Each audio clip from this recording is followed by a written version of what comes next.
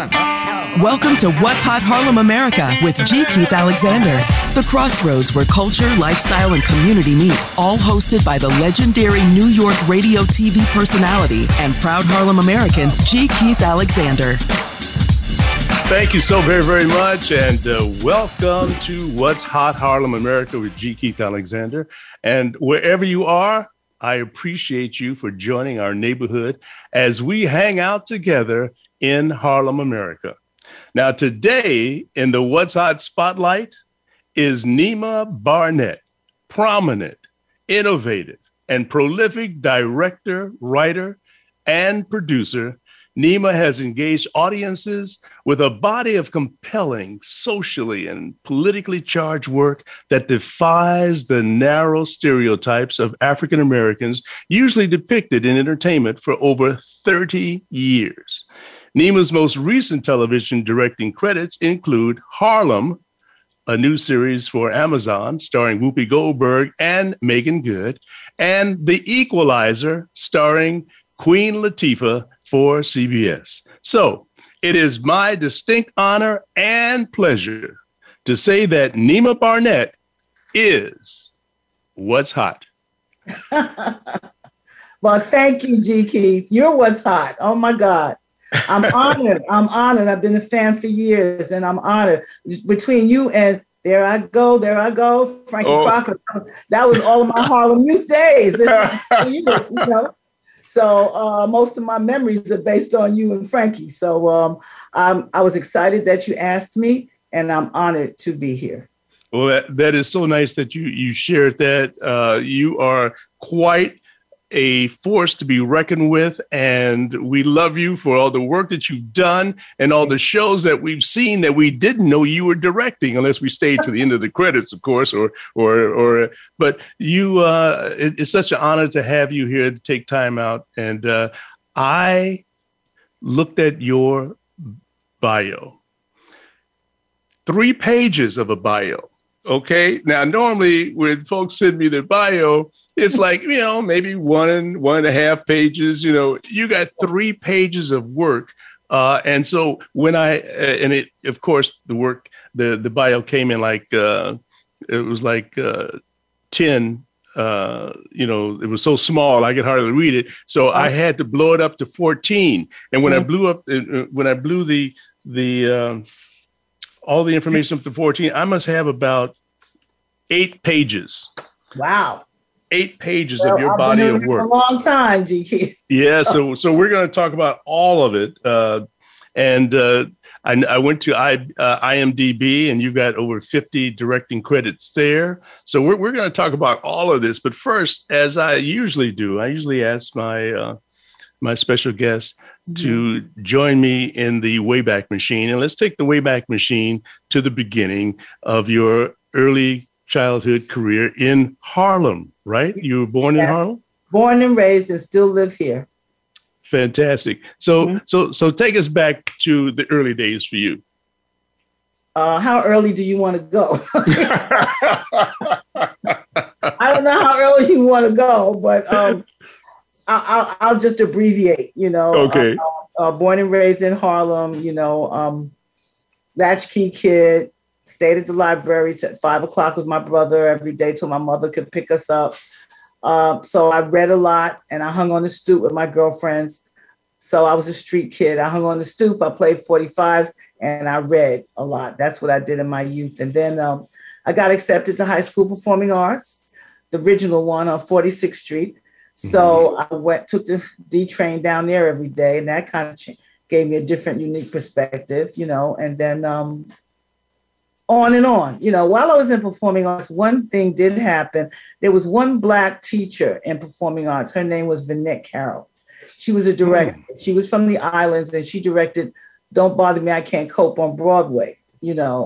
I'd never seen a woman director before, and I'd never seen a Black woman director before. And she was my teacher. And when I graduated, like Glenn Turman was ahead of me. Chip Fields was around in my area too, as well, in performing arts. And so Vinette formed this group called the Urban Arts Corps. And she asked myself and Glenn and Melvin Johnson and Chip, all of us to be in that urban arts course. So we would go around in the summers while I'm a graduate of City College. In the summers, we would go around to the prisons and various, community organizations, and we would do plays. And then I'm a HARU girl. My first job at 14 was from Harlem Youth Unlimited.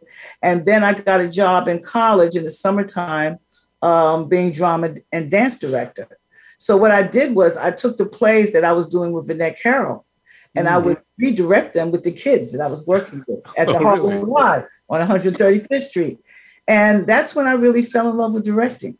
And it was being in the presence of Vinette Carroll that made me, when I started doing it and I enjoyed it, it made me start to think that, you know what, I may be able to do this. And that's one of the main reasons I became a director. Well, now, but someone who looked like me.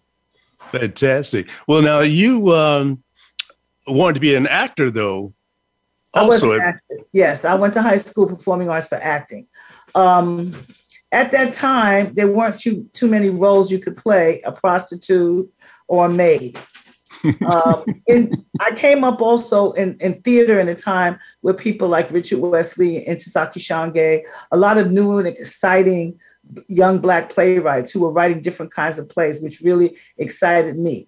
And so I drifted more toward directing because I could be in control. I could put my 2 cents in the set design, the story, the acting, all the creative parts of it, the music, the pacing, everything. And I enjoyed that a lot better because I didn't want to play a prostitute and I didn't want to play a maid. So the only thing left for me to do was do something else. And that was that's what I started doing. And then when I graduated, they had Cliff Frazier and Ossie Davis had this program called Third World Cinema, where they had you would join Third World Cinema and they would place you with people who were in the film business all over the city, and you would get a little stipend, and maybe a job afterwards. So I joined Third World Cinema, and they were like, well, you're too young, you should stay in acting. Directors are old, blah,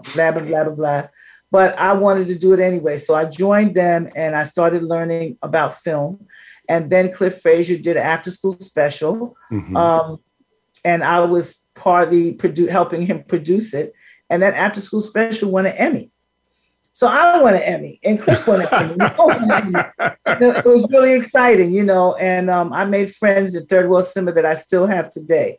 Preston Holmes, who became, a big-time producer, who did a lot of movies and stuff, and some other people who came out of Third World Cinema. And you yourself came out of Community Film Workshop, which was That's right. Which was the mainstream for people of color getting into the television and radio business, period, right? That's right. And Carol Jenkins was in my class as well. Okay, you see, all of these people, Cliff and Ossie's programs, they're responsible for us getting in the business. That's right. And so, and people like you who are a star, and other people like that, no, really a star, what would we have done without these programs? I don't know. Or like one of my best friends, Julie Dash, who did Daughters of the Dust, she went to the Studio Museum, Community Film Workshop, and she learned filmmaking there, and look what she's been able to do. So now I'm the Dwyer Center, as you know, with Vosa and Cliff.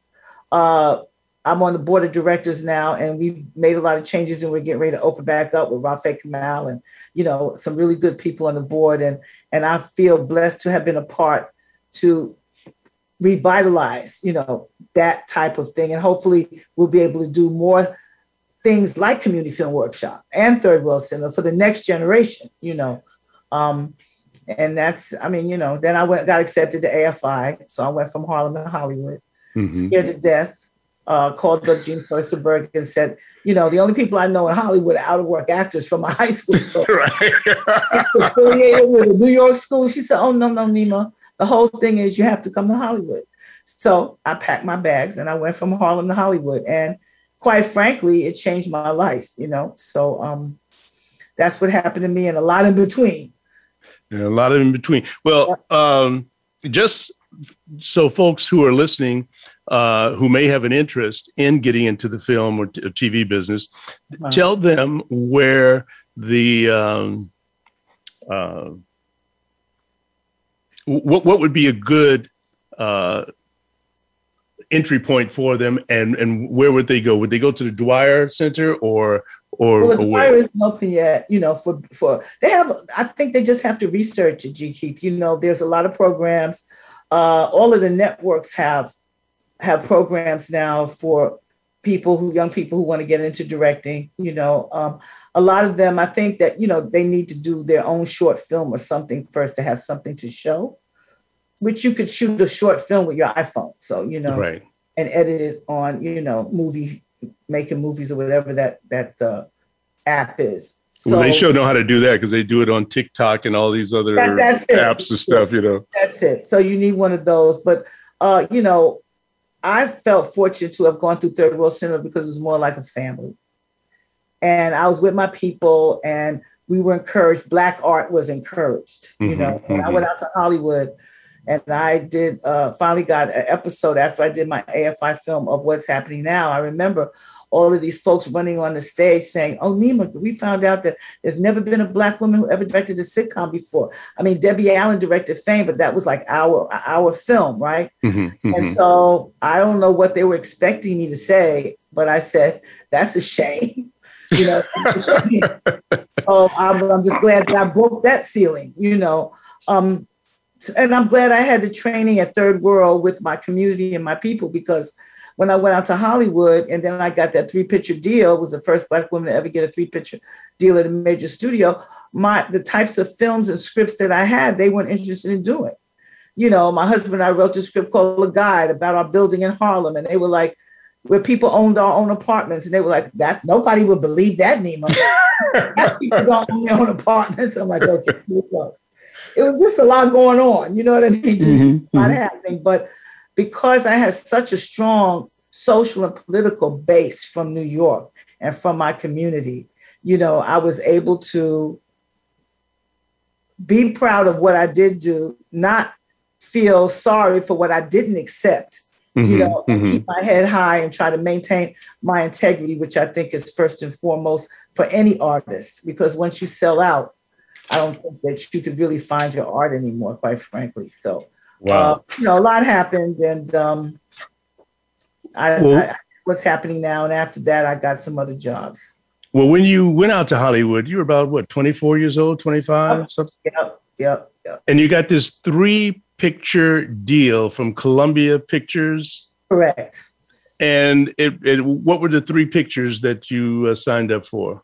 Well, we first were going to do, my husband was writing a script called The Guide. Like I told you, The Guide was a story about our building in Harlem.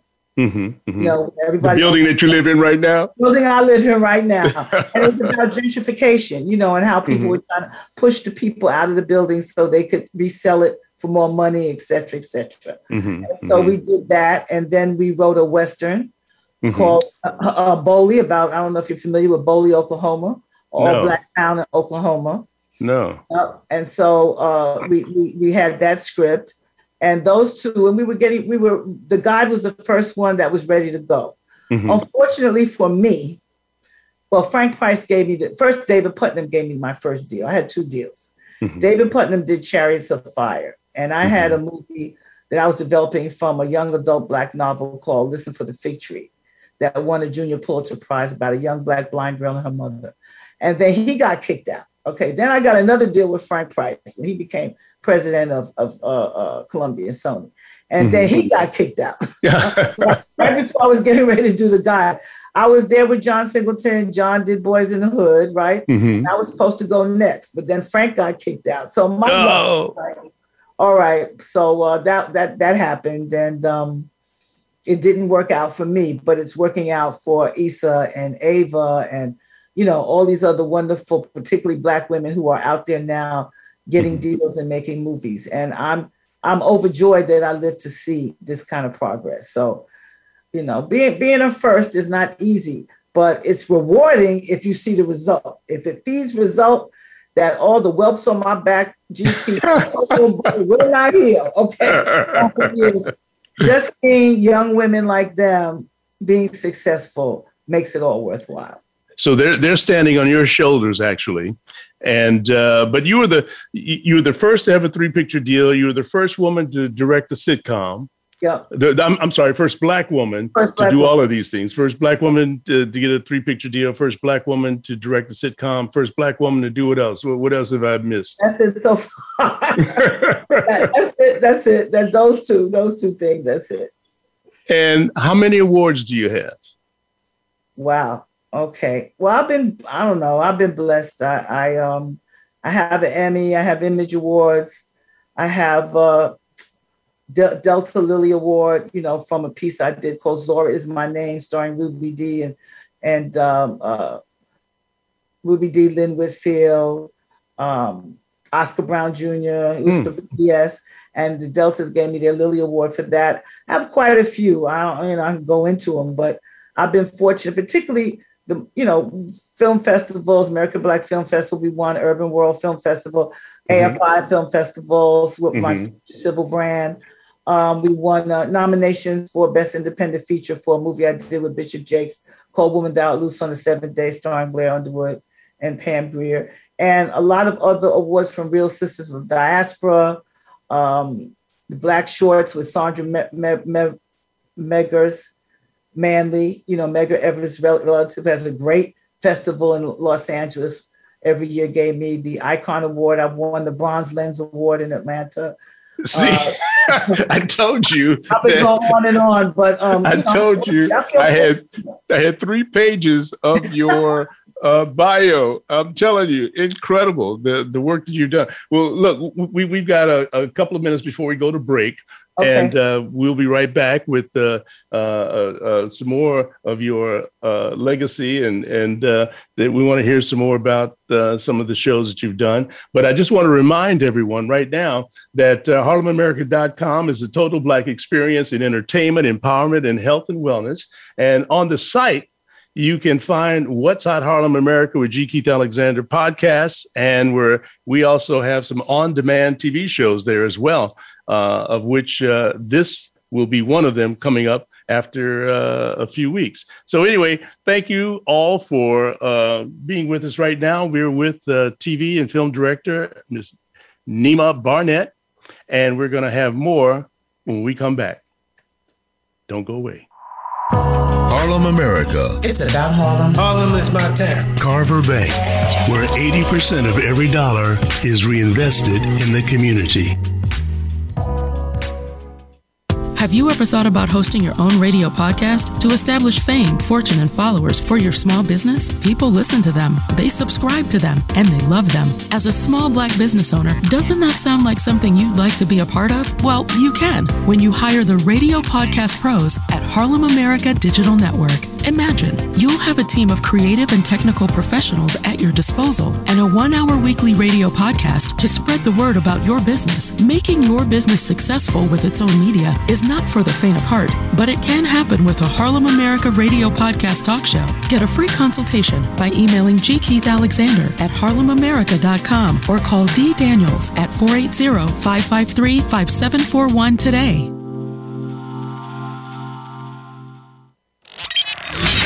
Harlem, America, where Coca-Cola is helping you enjoy less sugar. You're listening to Harlem, America, talking to the world from the heart and soul of New York.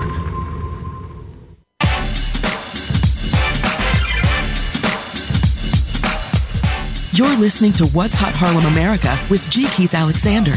To reach our show live today, call in to 1-866-472-5788. That's 1-866-472-5788. Also, you can send an email to gkeithalexander@harlemamerica.com. Now, back to the show. Oh, thank you so very, very much, Kevin Bernay there. She's a wonderful voice artist as well as singer. And I just want to remind everybody that Harlem America is connecting Harlem with the Harlems of the world with enlightening and engaging articles for and about our culture. You can find them on our website, harlemamerica.com as well. But right now you can find on What's Hot Harlem America with G. Keith Alexander, the legendary Nima Barnett. And Nima, so let's talk about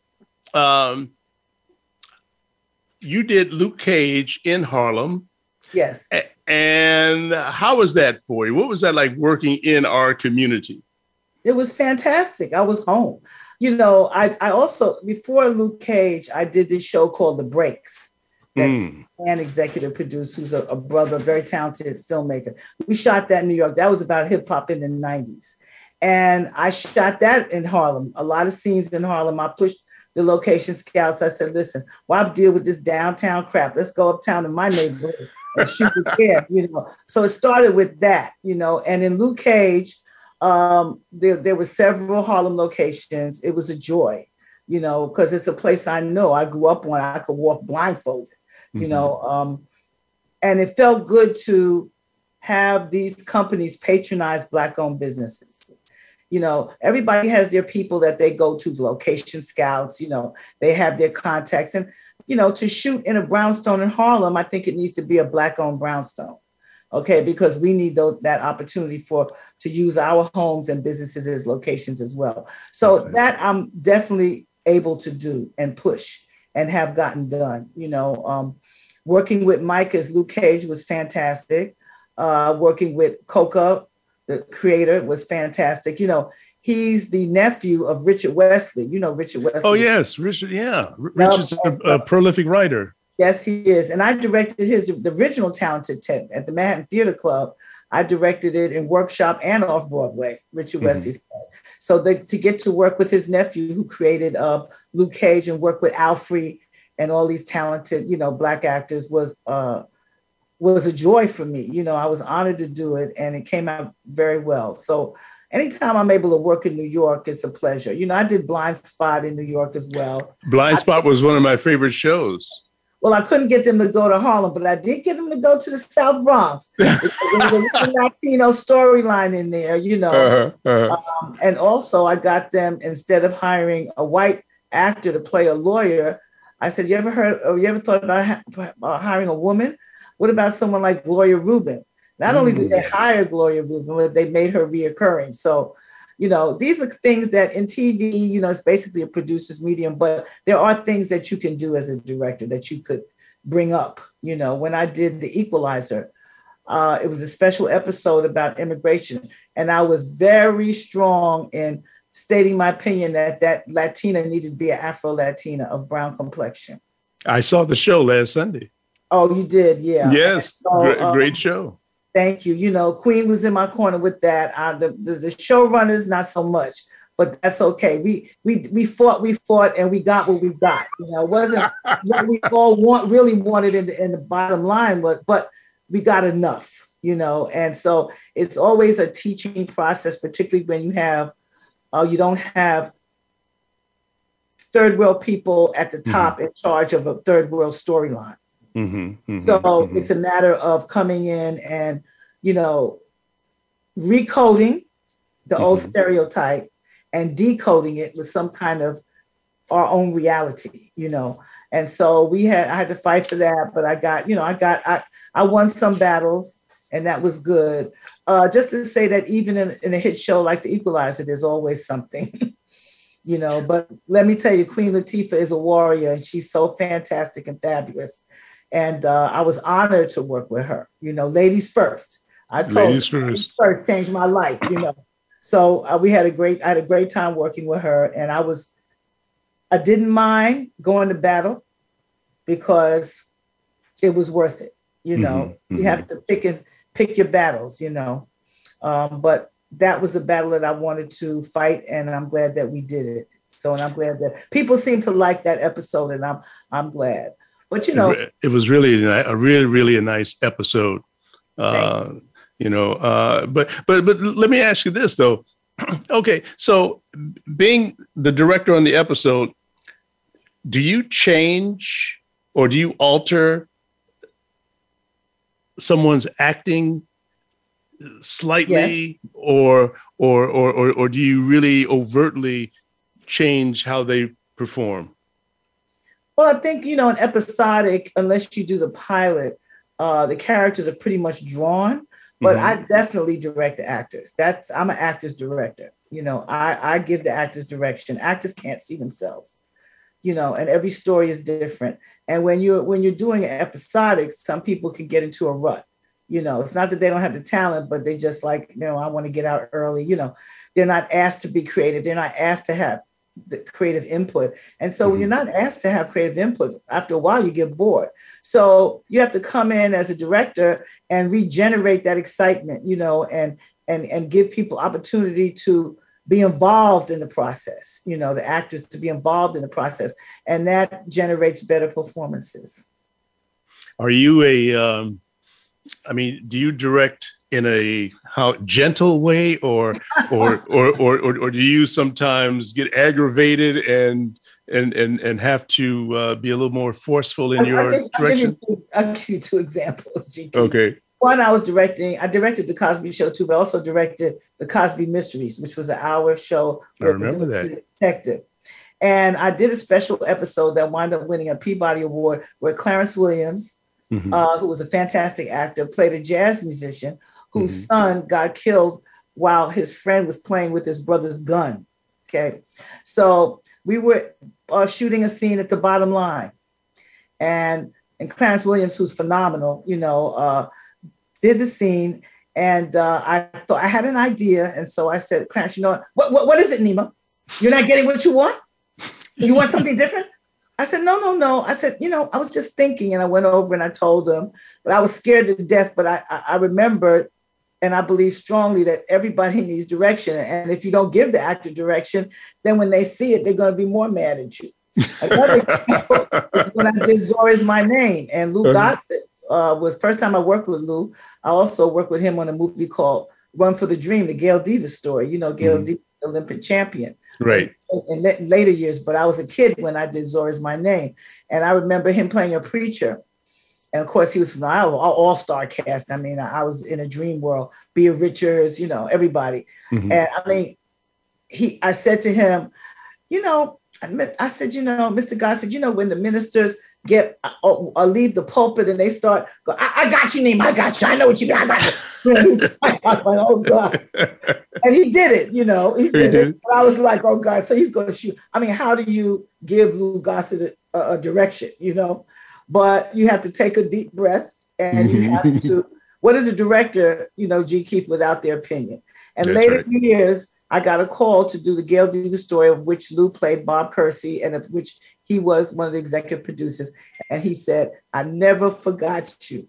And he's got the nerve to give me that kind of direction. And I did the Gail Davis story. So, from those 2 experiences, I learned, or like when Red Fox and Della Reese had a brief show, remember, for a while. And so I think Red Fox had called Mr. Cosby and said, I'm having problems with these directors. And he said, well, I've got a young Black woman here and I'm going to send her out there to do an episode. So I get out there and Red Fox looks at me, a legend, and he goes, you're a director? I said, yeah. He said, how are you going to direct me? I'm going to direct you. I said, I'm going to fill your glass with scotch and light up your cigarette and turn the camera on. That's all I'm going to do. Because that's all you can do for Red Fox, right? You just got to let them go. You know what I mean? So I've been blessed, but I have learned that everybody could use a little help because the director is looking at the entire overall vision, and the actors can't see themselves. So I do give direction gently. I'm not, I don't say keep your day job. You know what I mean? I try to pull people to the side and try to find things. But coming from theater, my work ethic is read the scene first, talk about the scene, and I do my homework and I do an emotional beat sheet. I track the actor's emotion throughout the entire show. So, because, things are shot out of sequence. Right. So everybody, including me, doesn't remember if you shot scene 6 last week and you're shooting scene 7, 8 days later, or what happened to scene 6? What kind of position was I in, Nima? So all that helps. And TV is so fast. Movies is different. You have more time. But I've learned a lot. I learned a lot from some great, great actors. Even in Luke Cage, when I directed a scene with Alfre, it was a scene where her brownstone was burnt out.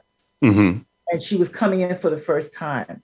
And so I told her, I said, you know what we're going to do? And I told the cameraman, I said, I'm going to follow you, Alfre, handheld. And we're not going to rehearse it.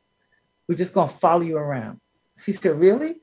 I said, really? And needless to say, if you look at the episode and see the scene, it was phenomenal, but everybody was panicking like, oh, Neiman, it looks like it's black and white. Oh, we're not going to have any coverage. Oh my God, oh my God.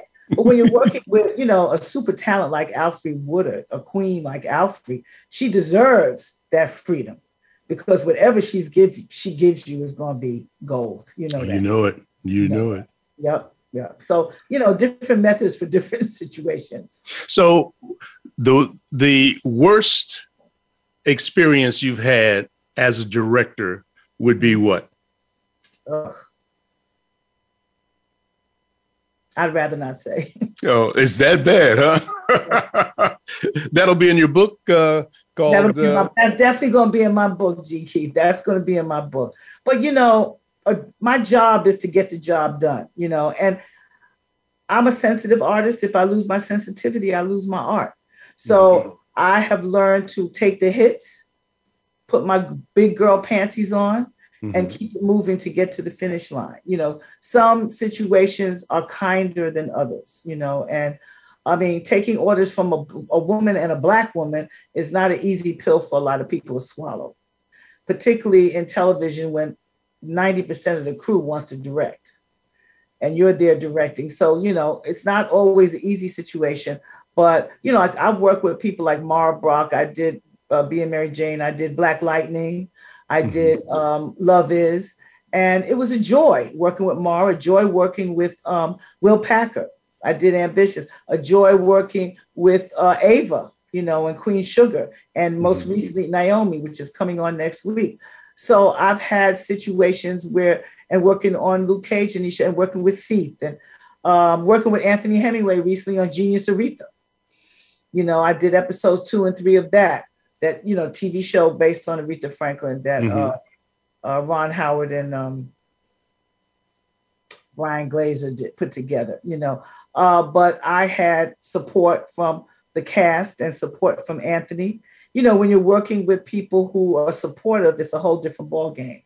And you're fighting a system because that was not a series that was Black run. You know what I mean? So we had battles, but we stuck together and we fought together and we watched out for each other. So for me, those experiences outweigh the bad ones. I got you. Well, okay. So now this new show that's on now that people are talking about called Harlem. Yes. Tell us about that show. That show is fantastic. It was created by Tracy Oliver, who's such a gifted young Black woman. She wrote Girls Trip. She created First Wives Club, which I think is on BET, remake of that as well. Malcolm Lee called me, Malcolm. And right. I worked for Malcolm once. Okay. And I had to do overdubs for what's the movie with Bernie Mac and Sam Jackson, Soul Man or something. Yeah. I had to do some overdubs for Bernie Mac's role. Okay. Well, then Malcolm has good taste if he picked you. Well, thank you. But he called me and he was like, there's this show and I'm doing the first 2. And I suggested, can you come in and do the finale? Because he directed Girls Trip. So he and Tracy had a relationship. I said, okay. And I went in and directed episodes 9 and 10, which was a finale, and was mesmerized at how gifted Megan was. Oh my God. I mean, I knew she was talented and beautiful, but her range was outstanding. I was so professional. All of them. They're all fabulous. The whole cast was, and of course, the chance to work with Whoopi Goldberg, oh my God, was an honor. And, I just let her go and she was funny. And it was it was a joy, G. Keith. I knew it was going to be a hit because Tracy is full of self-love for Black women and the show reflected self-love. It was a comedy. It had, a lot of funny things in it, but also had some very serious issues about Black women's health and treatment in the hospital, finding oneself and career changes and, being an artist and taking the hits and trying to keep your head above water, all of that. But I wanted to do, I was also approached to do Run the World, the other show about Harlem. which I turned down. And why? Nothing against, well, the scripts weren't for me. I didn't think that it reflected my community. Mm-hmm. And the young woman who wrote it said that she moved into Harlem with her friends from graduate school, and this is what they experienced. But I thought that my community had a lot more, nothing against it, it just wasn't for me. But when I read the Harlem scripts, I said, I could do this. And, we were short on time and money, but we made it happen. I mean, I got to put a scene in, that my girlfriends and I used to do after going to a party at Small's Paradise. We go to the bodega and get a sour pickle and some potato chips. And then we walk down the street and we sit on the stoop, at 2:00 in the morning, and we talk about the party. So I got to put a couple of things, like instead of Megan saying my neighborhood, she says my block, and I got to put community people in my episode. I got to put Melba in from Melba. Everybody loves Melba's restaurant. Everybody loves Melba's restaurant. Like she said, she's born, bred, and buttered in Harlem. That's right. My Harlem sister. And she did a scene with Whoopi Goldberg, and Whoopi stretched it out, and said, Melba, this food was delicious. So yeah, working in the community in Harlem and working with executives who listen, who are interested in change and interested in balanced representation. It was just a joy. I knew G. Keith, it was going to be good, but I didn't know it was going to be this much of it. this show has went zoop, way up. It's a huge hit. And I know why, because it touches a lot of subjects that, Black people that we go through, and especially young people go through when they're trying to develop their lives and figure out what they want to do with their lives, But let me tell you, those girls are so talented and so professional and so on it. And Queen Megan Good, she killed it. I mean, I just pulled my mouth together because she was so talented, so funny, such perfect timing. They all were fabulous. So kudos to Queen Tracy Oliver. I'm so happy for you and happy for the girls, and looking forward to a season 2. I Fantastic. got to at the Schomburg. I Great. changed locations, and they wanted an art gallery. They were going to do it. I said, no, let's do it at the Schomburg. So we went to the Schomburg, and we got Black artists, and we put their artwork in the Schomburg, and we shot it. So yeah, it was good. It was good to use my community, Well, we're about 30 seconds out from another break, but we'll come back and we'll talk more about this. Want to let folks know that, why not let Harlem America help you build fame, fortune, and followers around your business or your brand, like Will Roundtree with his new talk show podcast on Harlem America called Full-Time CEO, the SHIT They Won't Tell You. Let us produce your show, and you talk about what you know on HarlemAmerica.com. We'll be right back with the legendary Nima Barnett. Well, thank you, G. Keith. The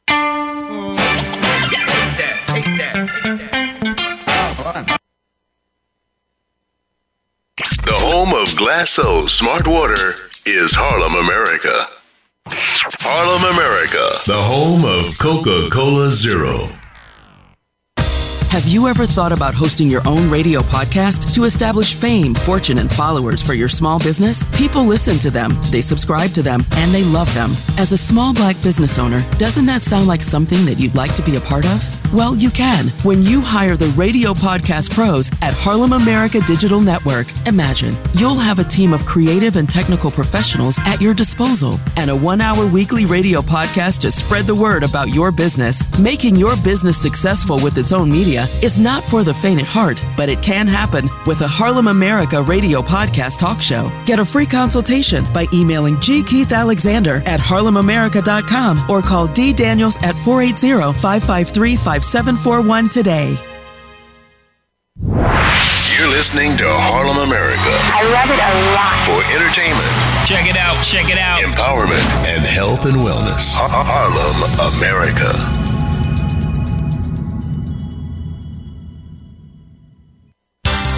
The latest business information is made simple with the Voice America Business Network. The professionals in the business world bring you live talk radio shows featuring an array of business topics, strategies for building wealth, sales and marketing, stock trading, investing, and business technology. Voice America Business hosts are professionals in their fields and bring to the airwaves weekly business discussions that offer up-to-date information, advice, and education. The Voice America Business Network. The bottom line in business talk.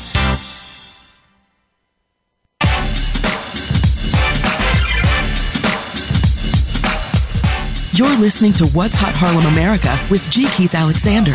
To reach our show live today, call in to 1-866-472-5788. That's 1-866-472-5788. Also, you can send an email to gkeithalexander@harlemamerica.com.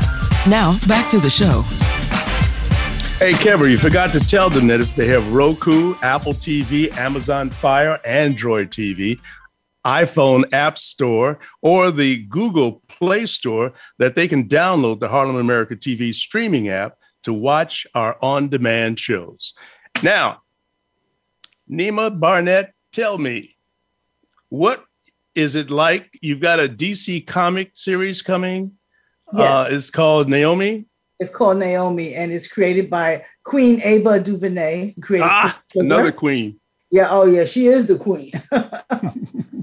She created Naomi, and it's a DC comic from a DC comic book about a young teenage girl who is a superhero, and she's African American.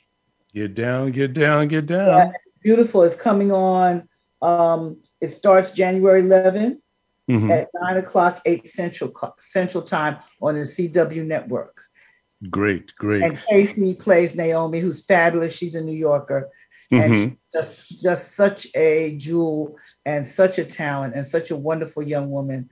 And she's going to give my granddaughter and all the other young Black girls coming up something to look up to, someone to look up to, someone to relate to, which is what Ava does so well. You know, I was her producing director of season 1 of Queen Sugar, helping get the show off the ground on the first season, which wasn't easy. And so I got to work with Ava and see her power and her talent and her strength and her love for her people. So this is her new series that's coming on, and we're all excited. She called me to interdirect the episode, and there's no to Ava. There's no. Honored. So, yeah, I'm excited about it. It's going to be a great, great show. You know, it's important. You know, Naomi is important. Young Black female superheroes are important. You know, when I directed Raising Dion, I got a lot of emails about how many young Black men and women loved that show because of the little boy, Dion, who had superpowers, you know. So I'm living in a time where these shows are game changing, you know what I mean? Where our grandchildren will have heroes to look up to who look like them. And like I told you in the beginning, if I hadn't seen Vinette Carroll when I was in high school performing arts, I would have never thought about directing. But seeing someone who looks like you know, gives you food for thought that, yes, if they could do it, maybe I could do it. And that still holds true. You know, I mean, in your business and in my business, I mean, film is a mind molding business. You know, it's a mind molding art form. You know, it suggests how people look, how people dress, subconsciously what they think. And I think for Black folks, it's the final frontier. But we are out there and, you know, we're conquering that frontier on so many levels. And it's exciting. Well, you mentioned game changer, so it's only appropriate that today we mention the fact that Sidney Poitier has passed today, and he was a game changer. He changed the culture because of his being the first African-American to receive an Academy Award for being a lead actor. And he did so many socially important films. What are your thoughts about Sidney? Oh, well, he's an icon. He's a legend. And he is, he's a warrior from day one. I can't imagine what he went through. You know, I cannot imagine. I know what I went through, so I can't even imagine what he went through and conquered it all. I mean, even movies like Guess Who's Coming to Dinner and Lilies of the Field, and Call Me Mr. Tibbs. Call Me Mr. Tibbs, and nobody to this day can still do it like Sidney. How would you have directed him in that scene where he gets slapped and he slaps the guy back? I would have had him slap the guy harder. That's the only thing I mean. And I could have got out some of my frustrations. I do that. When I do these fight scenes with, opposite, who I said, no, kick their ass. Go ahead, give it to him. That's enough for me. I said, okay, that's enough. No, that's the only thing I would have given Mr. Portier. Just, if you want to go harder, Mr. Portier, you can slap him a little harder. It's okay with me. That's about it. But no, he left us with a legacy that we will carry forever, and our grandchildren and the next generation will carry. And hopefully, our young people will be able to look back and see what a powerful people we come from. And that's one of the reasons why my husband, Reed McCants, and I do Black History Mini Docs, which are 90-second mini docs on Black history. We call it Cliff Notes for the Digital Age. Wow. And we've been doing it about 8 years now. We do it because we want to give our people knowledge of their past. Mm-hmm. And working all my life and running into people who are not familiar with the strength that they potentially have, the power that they came from, thinking that everybody on the slave ships just jumped off and gave up. They have no sense of history, no sense of people who were lawyers who became lawyers and doctors right after they became free, and struggle, just no knowledge whatsoever. And so doing Black History Mini Docs gives us great pleasure. We're over 1.4 million a day viewers. And we've got if you go to our blackhistoryMiniDocs.com website, you can see like over 60 or 70 90-second mini docs. And every day we post Beautiful. A poster. Yeah, because it's important, and Sidney Poitier, we've done many things on him. We just posted today as well. May he rest in power, G. Keith. For sure. These are people that open the doors for people like me. He and Max Julian, and it's just every generation has its own warriors that come to. Like I told you when we first started this, people like you and Frankie Crocker, kind of molded my youth, riding in my first car, my Cougar, up and down Harlem, giving dances in Smoke's Paradise with my two girlfriends, thinking we grown, it was great. And like I said, my brother-in-law was Bob Slade, and the great Bob Slade. Great Bob Slade. Nobody could tell a story on radio like Bob Slade. No, they couldn't. And he had many Peabody Awards to show it too. That's right. I don't want to get emotional, but so proud, honored when you called me to be on this show, because I'm a proud Harlemite. I'm not famous. I do have a hat that says Harlem, which I got the crew show Harlem, but I'm just one of the second or third generation of Harlemites who are regular people, born and raised and bred, as Melba says, born, bred, and buttered in Harlem, who love our people in our community. And it is in transition. It is. And that's okay too, as long as they keep away from that feeling of entitlement, that I can't stand. And we won't go into that, but it's okay, because we're still standing strong, and your show is so important. Thank you. You are so important. And I guess at my age and where I am right now, I can afford to say no to a lot of things. And I've said no to a lot of radio shows that I didn't feel like being bothered with. But when you called me, I was honored. I was really honored. Well, I am so thrilled that you took the time to come on the show, because, all of us, when I say all of us, meaning a lot of the folks listening, we've watched your work. We may not have known it was you doing it, but we've watched your work. So we know the quality of work. So we can give that honor to you for being the, as far as I'm concerned, you're a directorial queen Well, thank you, G. Keith. There's so many talented Black women out here, but like I said, to be a part of the Dwyer Center, which Cliff Frazier, started, and the same person who started Third World Cinema, which I started in, and Community Film Workshop, where you started in, to be a part of a community that you grew up in and still live in, and can bring the public to, bring the public to. Like I told Tracy in Harlem, I said, I don't think too many people have seen, some Black girls late at night coming from a party, eating sour pickles and potato chips and sitting on the stoop. Only people like us who are born and raised in Harlem know about these things. That's right. And to be able to highlight the Schomburg nationally, is a gift, and it's a blessing, and so everybody now, Harlem is in the limelight. Everybody, all lights are on Harlem. That's right. But we're connecting Harlem with the Harlems of the world. Yes, you are, and there are Harlems all over the world. Crenshaw, in Chicago and a lot of Atlanta, Philadelphia, Baltimore.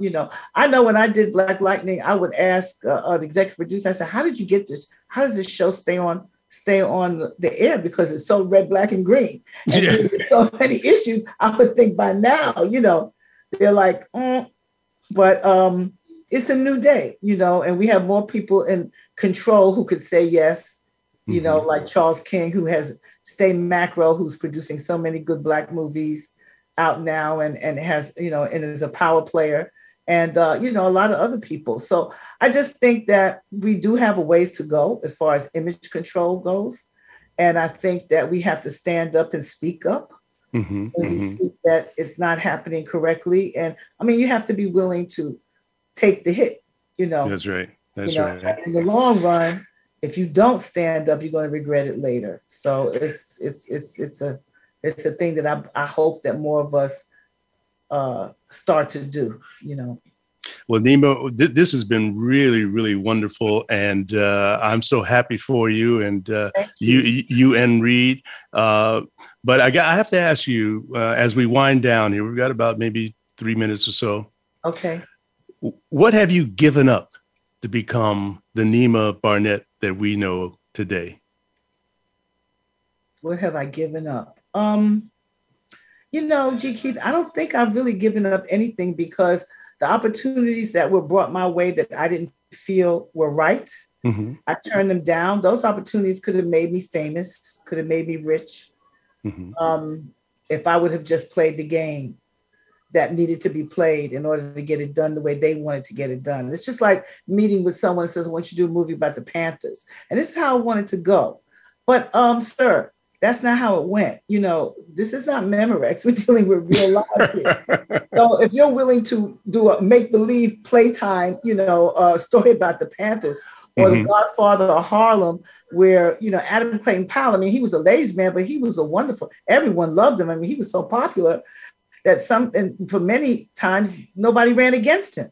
Right. And Harlem Hospital stands today because of Adam Clayton Powell. So to portray, which is another show I turned down, to portray Adam Clayton Powell in a slimy kind of way, or Malcolm X, or a person like Bumpy Johnson, who was a numbers banker. He wasn't a drug dealer, so distortion of our history in cinema, what can I say?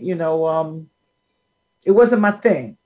Just wasn't my thing. And so I don't condemn anybody. Well, I do. I do, because history is history, Yeah. And if you make them believe something's Memorex and make believe, then it's fine. Use your imagination to do everything you can. But if you're talking about real people, and I wanted to tell you, I'm going to tell Tracy, ask Tracy if she could put you on Harlem for season 2. Oh, that'd be great. Thank you. That would be great. Oh, that'd be super duper. A little plug for myself. Did you see my part in The Intern with Robert De Niro? No, I didn't. Well, I'm in look there. At it. My God, I'm gonna put that on my list. I'm gonna find it as soon as I get off with you, GT. Great. I don't want you to forget how very important you are to us. You are so loved. And we support you so much, and we've loved you for many, many years. Regular people like me who you didn't even hardly know. You're a fan, and you have many, many fans. So just keep doing what you're doing, and know no matter what happens that we got you. And you Thank you. I appreciate that. And Nima Barnett, continued success with you. And ladies and gentlemen, thank you so much for listening. And I hope that you've enjoyed our special guest today on What's Hot Harlem America with G. Keith Alexander. Thank you for listening. Please follow us on Facebook, Twitter, and LinkedIn, and have a great day and a better one tomorrow, unless you've made other plans. I'm G. Keith Alexander. See you next week. Bye-bye.